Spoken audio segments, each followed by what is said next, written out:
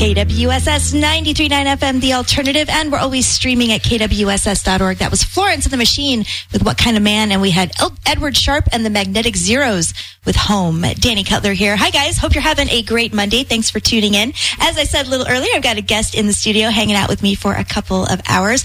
Brannon Kleinlein, the owner of Last Exit Live, is here with me. Hi, Brannon. Hey, how you doing, Danny? I'm doing great. Thanks for coming out today.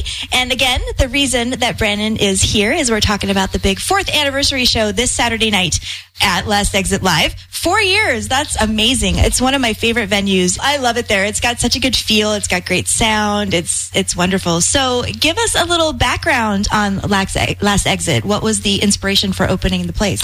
Okay, so the original Last Exit actually opened up in 2003. I opened it up with a couple of friends of mine, and we opened it as a place that was going to kind of be a local neighborhood bar, but we also wanted to have a little bit of live music. Yeah. So what happened is we started doing that, and then timing was such that there was some venues, major venues in Tempe, in 2004 that closed down, like Nita's Hideaway and Long Wong's. Yeah, and it kind of opened up an opportunity for us to do a lot more live music. So we started pursuing that, doing a lot more and getting known for that. And then it kind of evolved into a live music venue really quickly. Right. So we pushed that, and then that's how I started learning the business. And so we had that original one in Tempe from 2003 to 2009.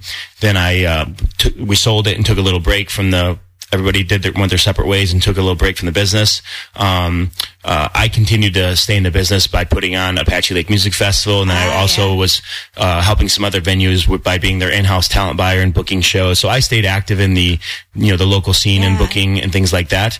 And then it's probably around 2011 or 12, I decided that I really wanted to have my own venue again, and I really liked the brand Last Exit Live, was still using that brand name for the shows I was putting on. So I started searching out for a new venue and was really interested in downtown Phoenix, and felt like, the growth of downtown Phoenix and the arts community was where the best potential was for me to open it. And so I found the building in 2012, started working on it, and then got the place open in 2013.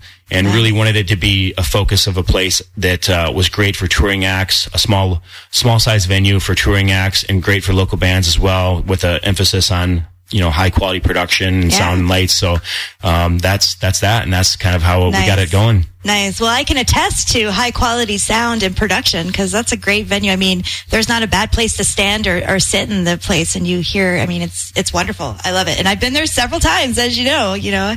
Where was Last Exit in Tempe? Where was it? So the original one was at Southern and Priest. We were on this in the shopping center where REI is, if you remember that. And we were kind of tucked away in a little courtyard area. And it was about the same size as the current Last Exit. Yeah. In the 200-300 range. And we're there for 6 years. And nice. It was interesting. I grew up in the neighborhood, the Peterson Park neighborhood right across the street. That's where I grew up many years ago. Nice.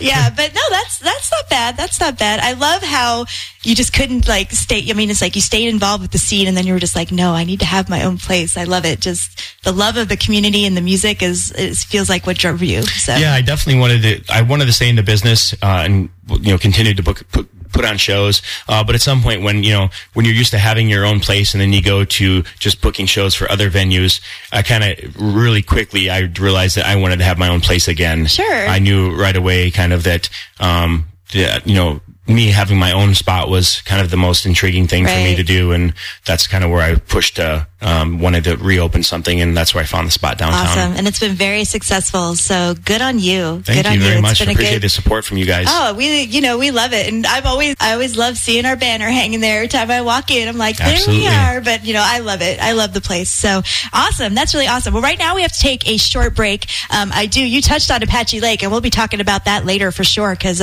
we may have some news. We might. I don't know. Am I teasing it good? It's possible. Yeah, we might be able to mention a few things. Yeah, possibly some news. And then also coming up in about maybe 10 minutes or so, it is Mother Monday. Mother is actually, going to be at Last Exit Live on Saturday, May the 20th. And I'm giving away a pair of passes to Mother.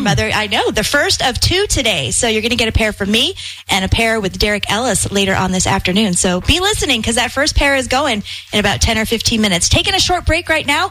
We'll be back to the music here on 93.9 FM KWSS in just a couple of minutes.